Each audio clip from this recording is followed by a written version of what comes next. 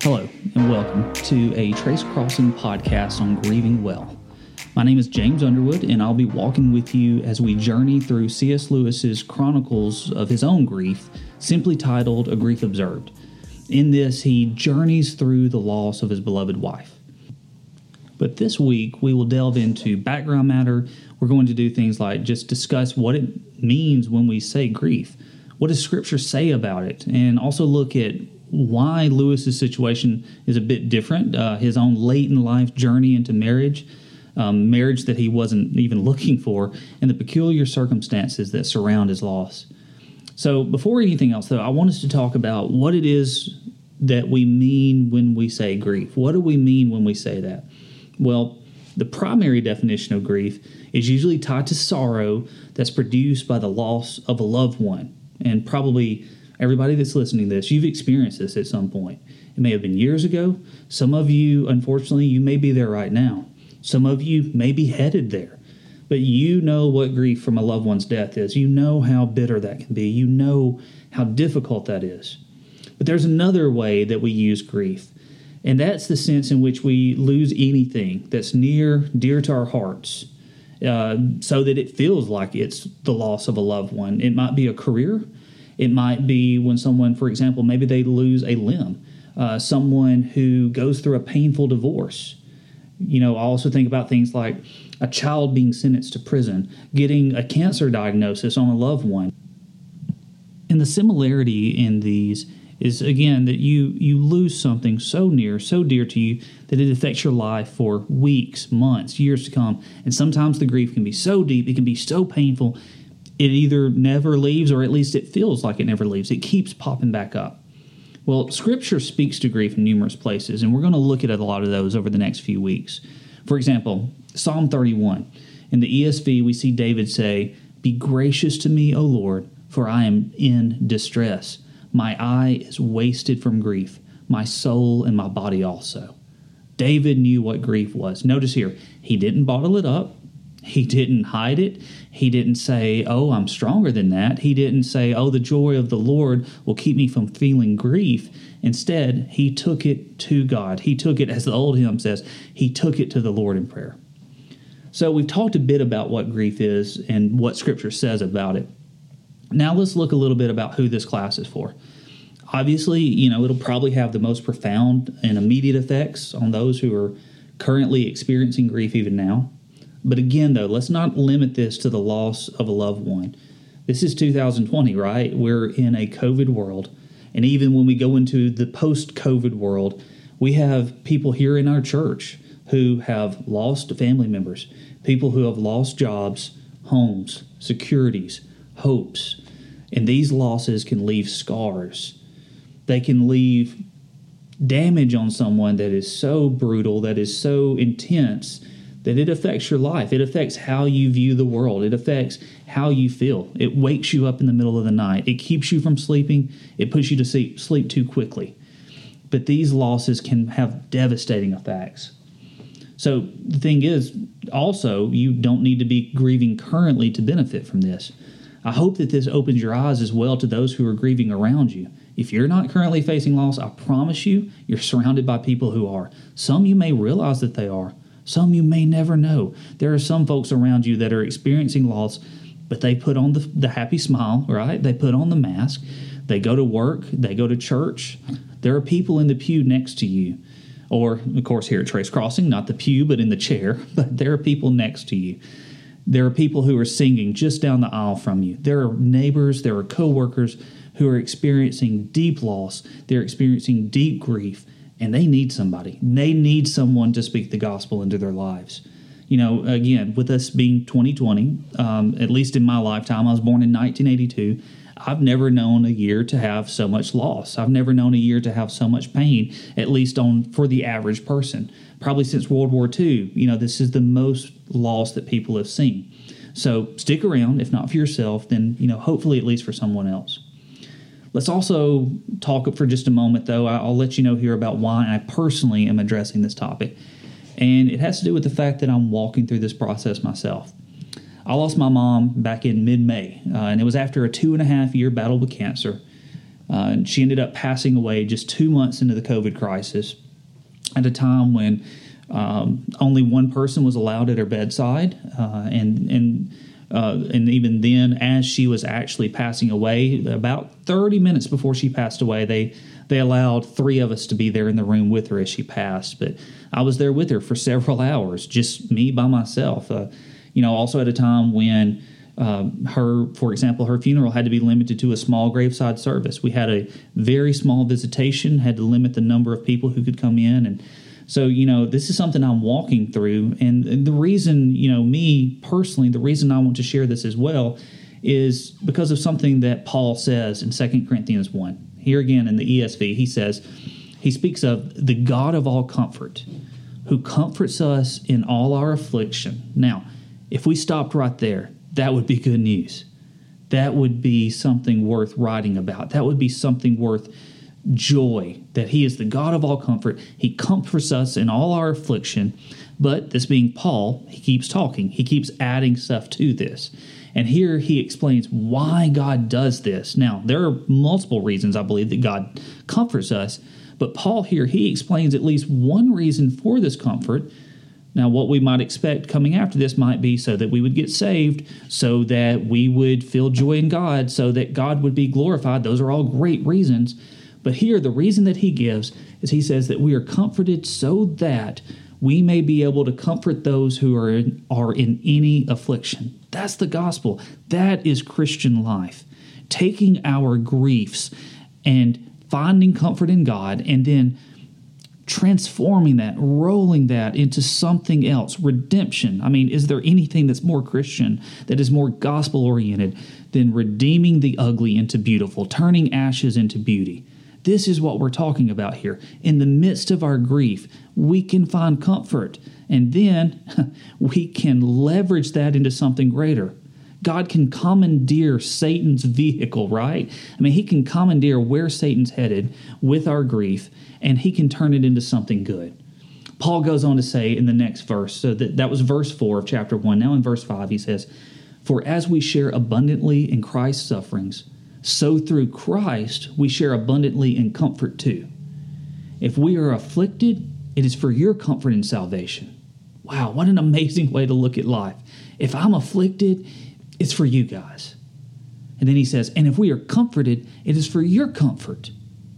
What an amazing way to view that. So that is my prayer for everyone that's listening now. I have 2 prayers for you. One, that if you are walking through grief, I pray that my comfort would translate over to you. I pray that you would feel comforted through the comfort that I've received, but also to every Christian that's listening, let that also be the case for you. I know every Christian that's listening, you have faced grief. If you're not facing this battle now, face it for others. Walk with them. Hold them up. Comfort them as you have been comforted.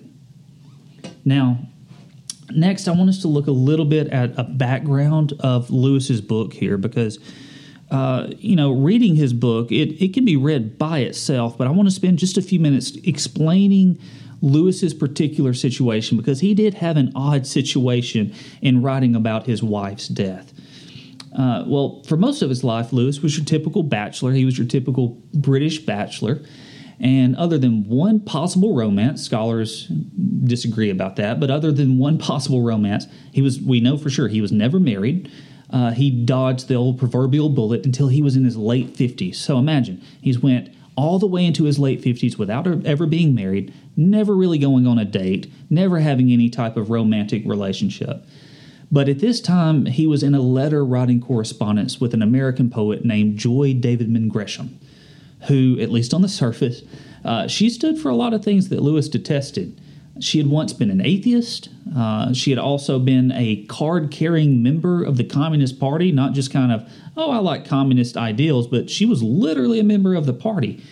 More importantly, though, she was an American in a lot of senses of the word, and for the good old British Lewis, those 2 things did not mesh very well together.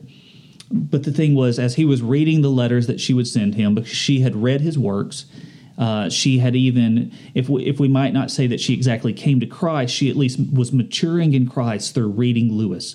So she begins reading him, or rather writing him letters. And her brilliance stood out to him. He couldn't help but admire this sharp mind, this deep insight that she had. So eventually, she comes to visit England. She brings her 2 sons with her, and they meet up with Lewis. They finally meet.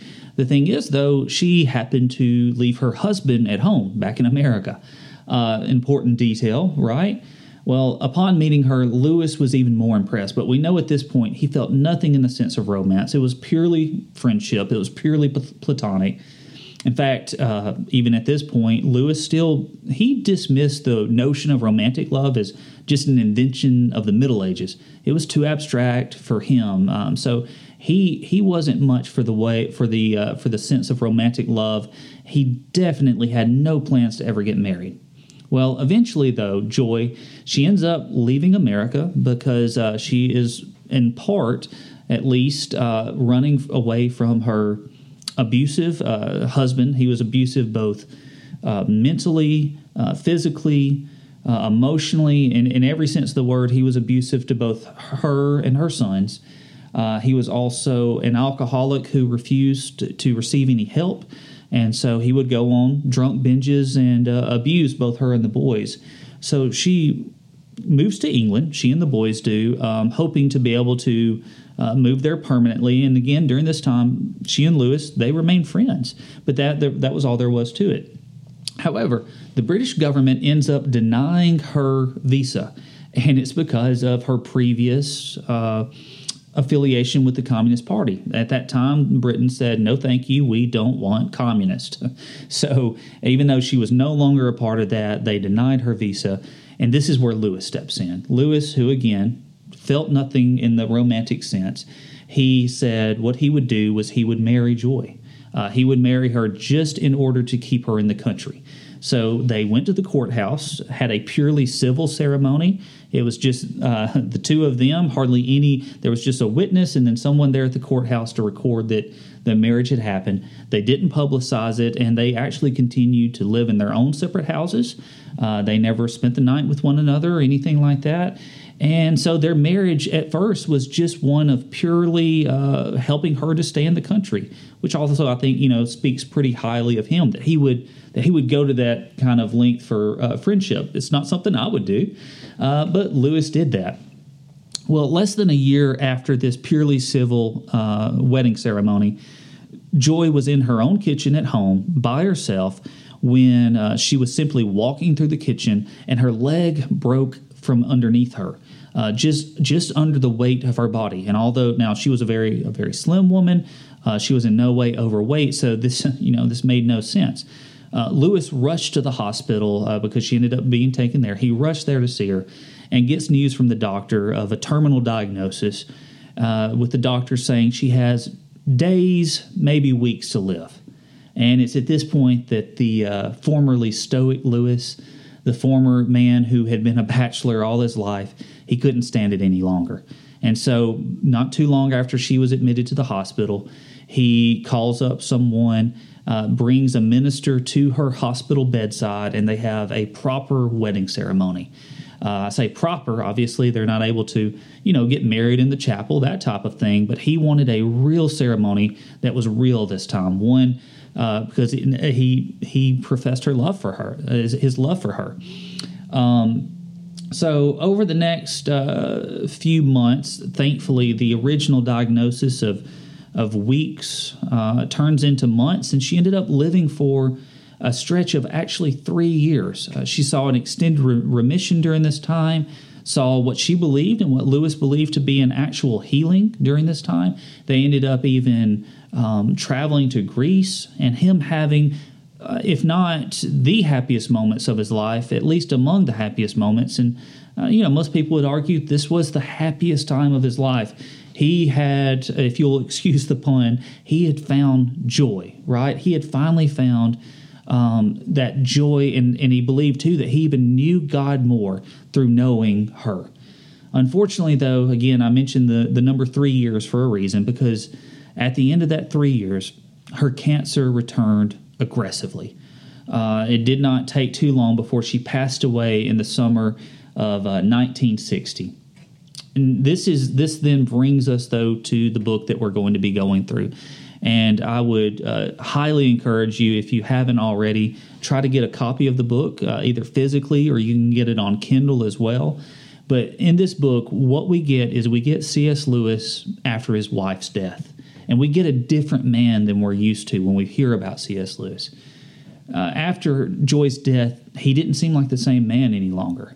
So here's the thing I want you to think about. This had been the man who had brought countless children laughs, glimpses of Christ through his Chronicles of Narnia.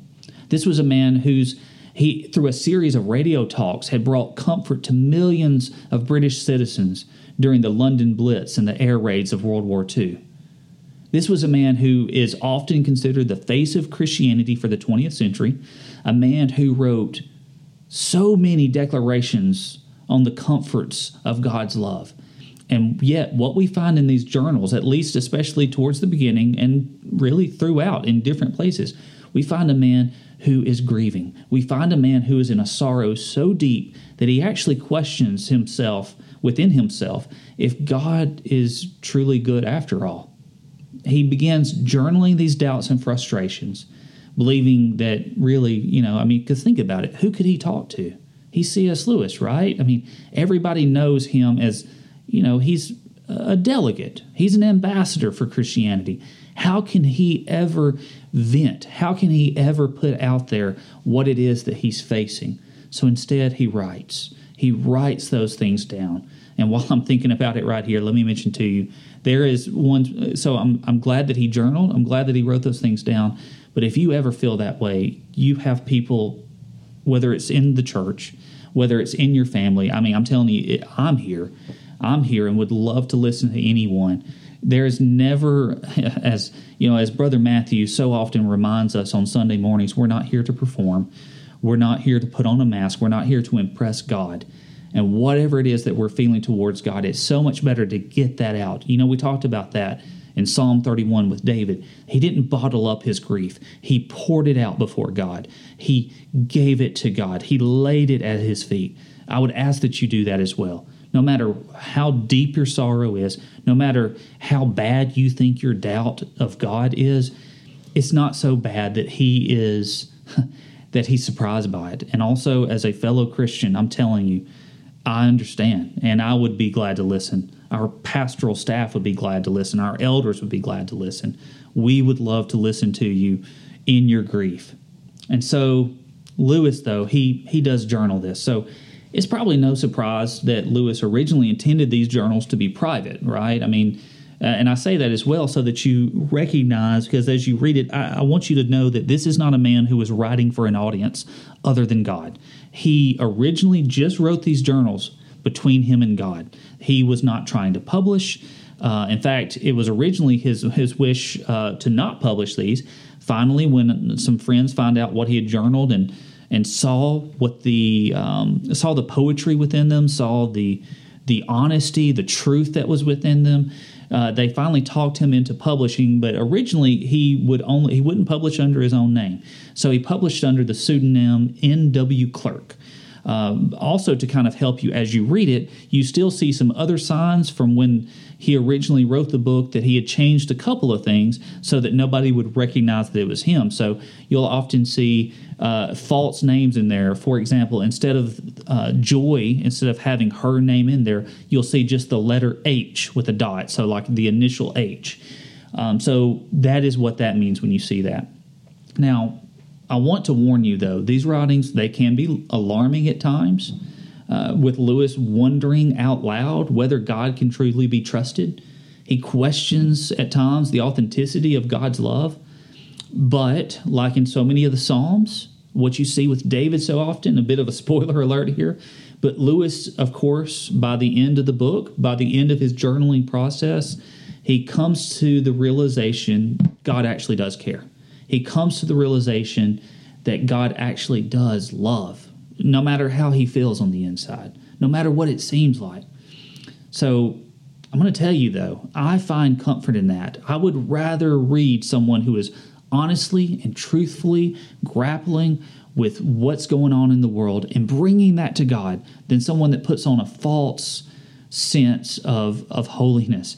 If I could quote here for a moment, one of my former professors, Douglas Bain, who often talked about as far as what churches really need in a minister, what they really need in a pastor.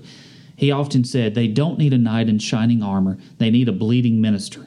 They need to see someone who is bleeding, who has bled, and who knows the way out. They don't need perfection. They need to see a fellow human being, and that's what we see in this book. That's what we see in these journal writings, is we see a man who was sinful. We see a man who was limited. We see a man who was grieving, and in humanity, in his human grief, he brought that to God. In his human grief, he recognized his own frailty, and he laid that at God's feet. So, if you're still along with me for the ride here, we'll look next time at the first half of chapter 1, where, among many other things, Lewis notably remarks that coming to God can feel like banging on a door and having God not only ignore you, but even to hear him on the other side bolt and double bolt the lock to keep you from getting in. So this is the kind of thing that we're going to be seeing. Now, again, just to calm any nerves out there, Lewis changes his mind by the end of the book. But again, he is putting out there how he is truly feeling, what is really going on inside of him, and he's laying that out. So I want to conclude this session by reminding you of 3 things. First, grief is real, and it's painful, and it often can last a while. Never belittle yourself for feeling like you do. Never think, oh, I'm a bad person because I am grieving. Oh, I'm a bad person because it's really difficult to feel God right now. Now, you should, of course, on the other side of that, don't let it stay there either. You search for God. You seek for him. You wait on him. But never feel like I need to change how I feel or I need to manipulate myself. That's one of the dangers, right? Is you can end up feeling like you've got to force yourself. It should not be that way. So grief is real. It's painful. It's long-lasting so often. Second, you're not alone. Not only am I saying that, not only is our church filled with people who have grieved and who continue to grieve, people who need that. Let's look no further than Christ himself, who in that shortest verse of the Bible wept at the news of the death of Lazarus. Why did he weep? It was because he had a friend die. It's that simple. He had a friend who died, and in his humanity, that hurt. It brought him to tears. He grieved the death of his friend. So, grief is real. Second, you're not alone. And finally, know that you're cared for. Again, by me. You're cared for by others here in our church. But your Heavenly Father, he does care for you. In our grief, sometimes it can be difficult. It can be hard sometimes to feel it. It may not feel very tangible, very touchable, but your Heavenly Father cares for you. He waits for you.